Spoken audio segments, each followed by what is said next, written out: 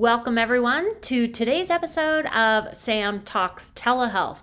Now today I'm going solo and we're looking at the three trends that are going on in healthcare. Trend number one, aging at home, hospital at home.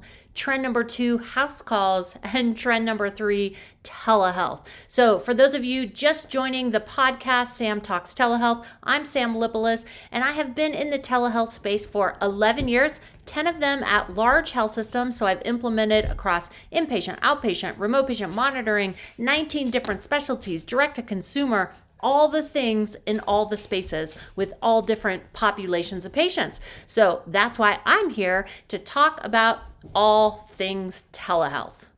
With that, let's get into these three trends. And these can be guests that I bring on in the future that are in these certain areas. But what I liked about this concept of trends as we look forward in what healthcare really is and how I look at it, I'm going to weave the thread of how I believe, again, the opinion of Sam, how I believe these three will tie together and how virtual care can really have an overarching ability to help do all these things. So let's talk about, I'm going to first start with house calls. And the reason I'm going to go in that order is I see how that if you become a trusted house call type of service provider, right? So let's say I'm getting house calls and let's think of Dispatch Health, Heal, and these are new types of companies. And I think what's important here when we think about the house calls and what we've seen rise over, last 5 years. I mean, if we look at Dispatch, they almost have a national model. They've partnered with payer groups.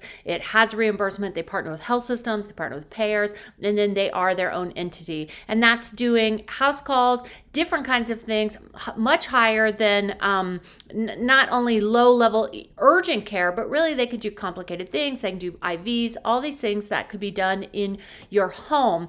So I see, again, this is World According to Sam, is that if we look at these house call companies that are really expanding, making this national footprint, for them, I see it very natural that how do they start to expand what they're doing, grow their skills, where they're then able to become the preferred choice for hospital at home. The reason I say that is, again, if we go back to you think about trusted providers. You think about how many people make healthcare choices. Oftentimes we're making a choice based on who we already know, who we had a good experience with. And so the companies who are doing house calls today could really be the ones to go into that hospital at home space. Now I'm going to go next into hospital at home. And I think what is really important here is we do already have an entire ecosystem, lots of care providers around home health. But home health is very, very specific. Probably most of the people in my audience understand the difference between home health or house calls or hospital at home. But for those of you that might be newer in this space or the startups, because I love that I have startups in the audience because that's really important, that the startups have a greater sense of what is the healthcare system so that they're building their solutions. They are able to blend into the system we have, not fit into the system because their disruptions are important, but understanding what's already here and in the system of healthcare. So home health is very specific. It is usually based on diagnosis codes, the way readmissions to hospitals or getting discharged from hospitals. So there's a clinical criteria that you must meet to be on home health. There's implications of being homebound. So it is very specific in the reimbursement space. And oftentimes home health will only be for certain durations based on diagnosis codes, discharge from hospital, and potential risk of readmission. The reason I want to clarify that is when we're talking about house calls and aging at home or hospital at home, that is very, very different than the current home health market that exists. And part of the reason I bring that up is I haven't seen yet a home health company that's really transitioning themselves into house calls or for that matter, a hospital at home. Do I think they could do it? Yeah, probably. But I think what we see oftentimes with the incumbents and the legacy type of service providers is that's a much harder shift. And again, if we think about the business model of home health, their business model is going to be defined and created really on the reimbursement mechanism. If we look at what's aging at home, what's hospital at home, I love this concept. I love this idea of how do I age in place? How do I actually leave a hospital sooner and then continue my care at home? And this could become incredibly complex over time as we think about the different types of tech that's there, the different ways we can have, in certain areas where you can have high-speed internet, being able to do really complicated things in the home, and being able to have support of higher level clinicians remotely. So for example, in the home, you may have a nurse in the home, you may have an advanced practice who comes in and does certain interventions, but your physicians and specialists or subspecialists could really be accessed through technology into the home. We have excellent digital peripherals that would allow complete physical exams. And then also we got these incredible now really small types of portable things like portable ultrasound, portable x-rays. And of course, the full-on like ICU monitoring that we have in hospitals is still really big. That's right now not really designed to be in the home, but I think it's just a matter of time before we start to see how do we get in a home in a way that we could have really all this biometric data monitoring from a patient's home. Now, I know my audience, so some of you right now thinking, but Sam, that's remote patient monitoring. I would say hospital at home is quite different than remote patient monitoring, because remote patient monitoring is more this idea that I'm getting your biometric data a few times a day. It's not actually being hooked up to leads and things like that. So if we're really taking a hospital at home experience, then we probably need more consistent monitoring. And what would those kinds of devices look like? So house calls, more low-level things, but again, we're getting more complicated that we can do in a house call with portable x-ray, portable ultrasound. Obviously, we're having diagnostic tests that can be mailed at the home. Certainly, those house call people can come with diagnostic testing. We can also use the house call and then be able to connect through number 3, telehealth. So now let's use a video visit as an example. We could have a house call person who could be a nurse or an advanced practice who's then connecting with a specialized wound physician, right? To be able to do wound care out of the home. We could be having where we're going to higher level, maybe neurology care, endocrinology, some of these things that we might want some oversight on. We could be doing that through house calls. House calls, obviously, also we could be connecting with emergency room type of physicians for higher acuity type of care. Now let's go up to that aging at home, hospital at home. I really do think we're going to see this mix of our house call companies stepping more into that space, and then we'll see new companies coming into that. I'll go back, do I think that home health will become the leaders in hospital at home? I'm not super optimistic on it yet. I'd love to hear from my audience if you know examples that I haven't seen yet. And then the other thing is, do I think hospitals will be the ones who lead hospital at home? No, I do not. I don't, because they're legacy systems. We may have a couple of outliers. Recently, Mayo and Kaiser talked about their collaboration, which will look at hospital at home. And again, that's a very different model. Kaiser is an insurance payer, hospital, and they employ all their physicians. So for them to have hospital at home, it makes sense in a value-based care model, but you really have to have that closed loop for that to work. Traditional hospitals, they have capital, they have brick and mortar, they have legacy investments that they need to take care of, and the reality is their hospital at home reimbursement, where it exists and where it happens, is still a bit nebulous. They would make far more money if you are in their hospital, not at home being cared for. So I think the disruption will come outside of the traditional hospital space versus hospitals themselves being the innovators in that space. Now let's overlay all that with telehealth, which of course, Sam Talks Telehealth. That's what I love and love to see how they overlay. Telehealth, it doesn't matter if we're talking about emails, telephone, video, remote patient monitoring, digital peripherals. All of that is under this broader umbrella of telehealth. And certainly it is since the pandemic happened. I think everyone worldwide has a much better handle on what does telehealth mean.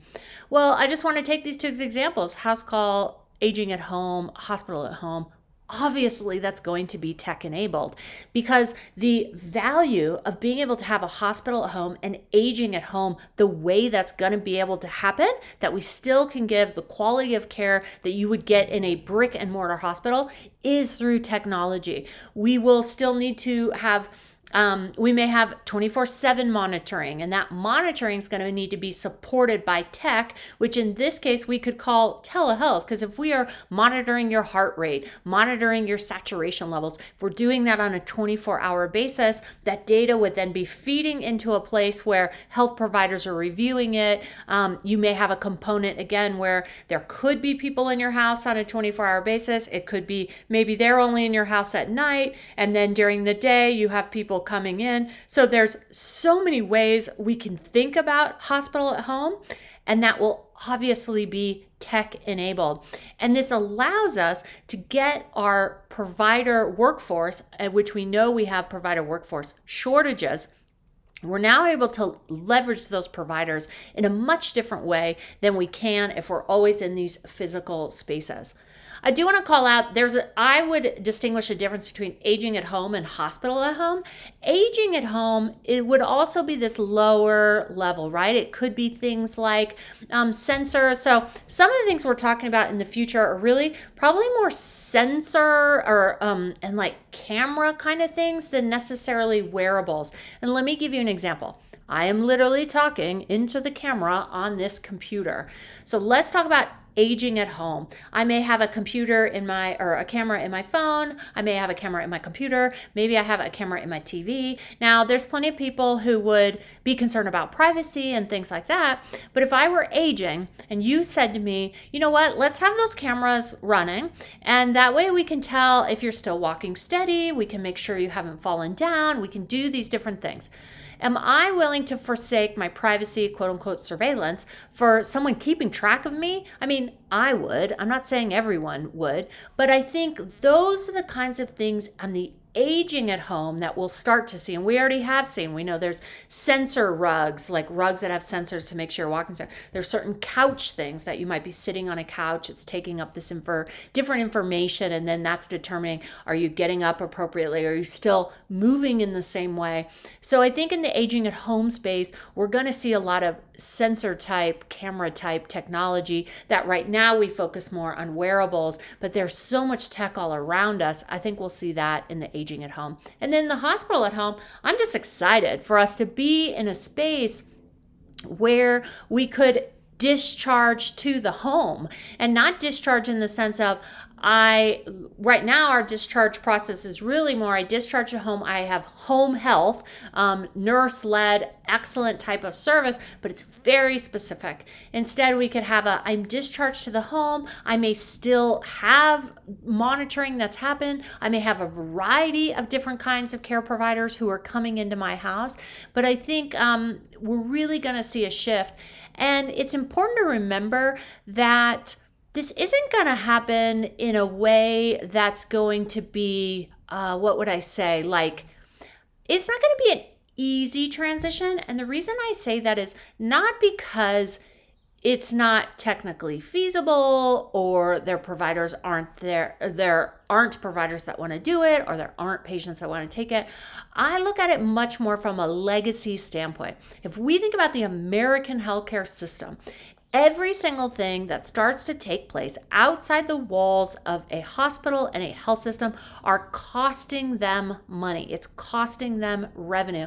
And so I do think we will see these sort of fits and starts and pullbacks and questioning of what's the efficacy outside the four walls of a health system.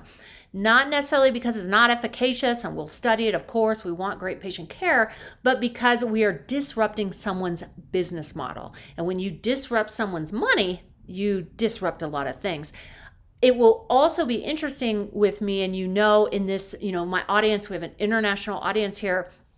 I will be so interested to see is, will we actually see countries that have nationalized health systems or single payer systems, will they actually advance faster in the hospital at home space, aging at home space? Because where do these kinds of things fit really well? In a value-based system. And if we are direct with ourselves, then we know that single payers and nationalized healthcare, they're more value based, because the idea is I must keep people well to keep my costs down. There's not this profit motivation or this fee for service sort of procedural, if I do one thing I get paid, so the more I do, the more I get paid. I will be really excited to watch that over the next 5 to 10 years, because in telehealth, I've been in this space, 11 years. And in the first few years, it was newer to international locations. But what we actually saw is nationalized health systems came much faster and farther along in telehealth than we saw in the US. And really coming from that total cost of care, wanting to keep people well. So I'm excited to see how hospital at home plays out in the rest of the world, especially in our nationalized single payer systems. Well, we like to keep these short and sweet, so that is what we have for Sam Talks Telehealth for today. I want to thank Slice of Healthcare, who brings us this podcast on a bi-weekly basis. We're here every other week on Tuesdays. For those of you who, make sure you subscribe to the podcast, follow me on the social platforms, Clubhouse, LinkedIn, Twitter, always here to share different things. And please reach out if there's topics and things you want, but make sure you subscribe, and we'll see you back here next time on Sam Talks Telehealth.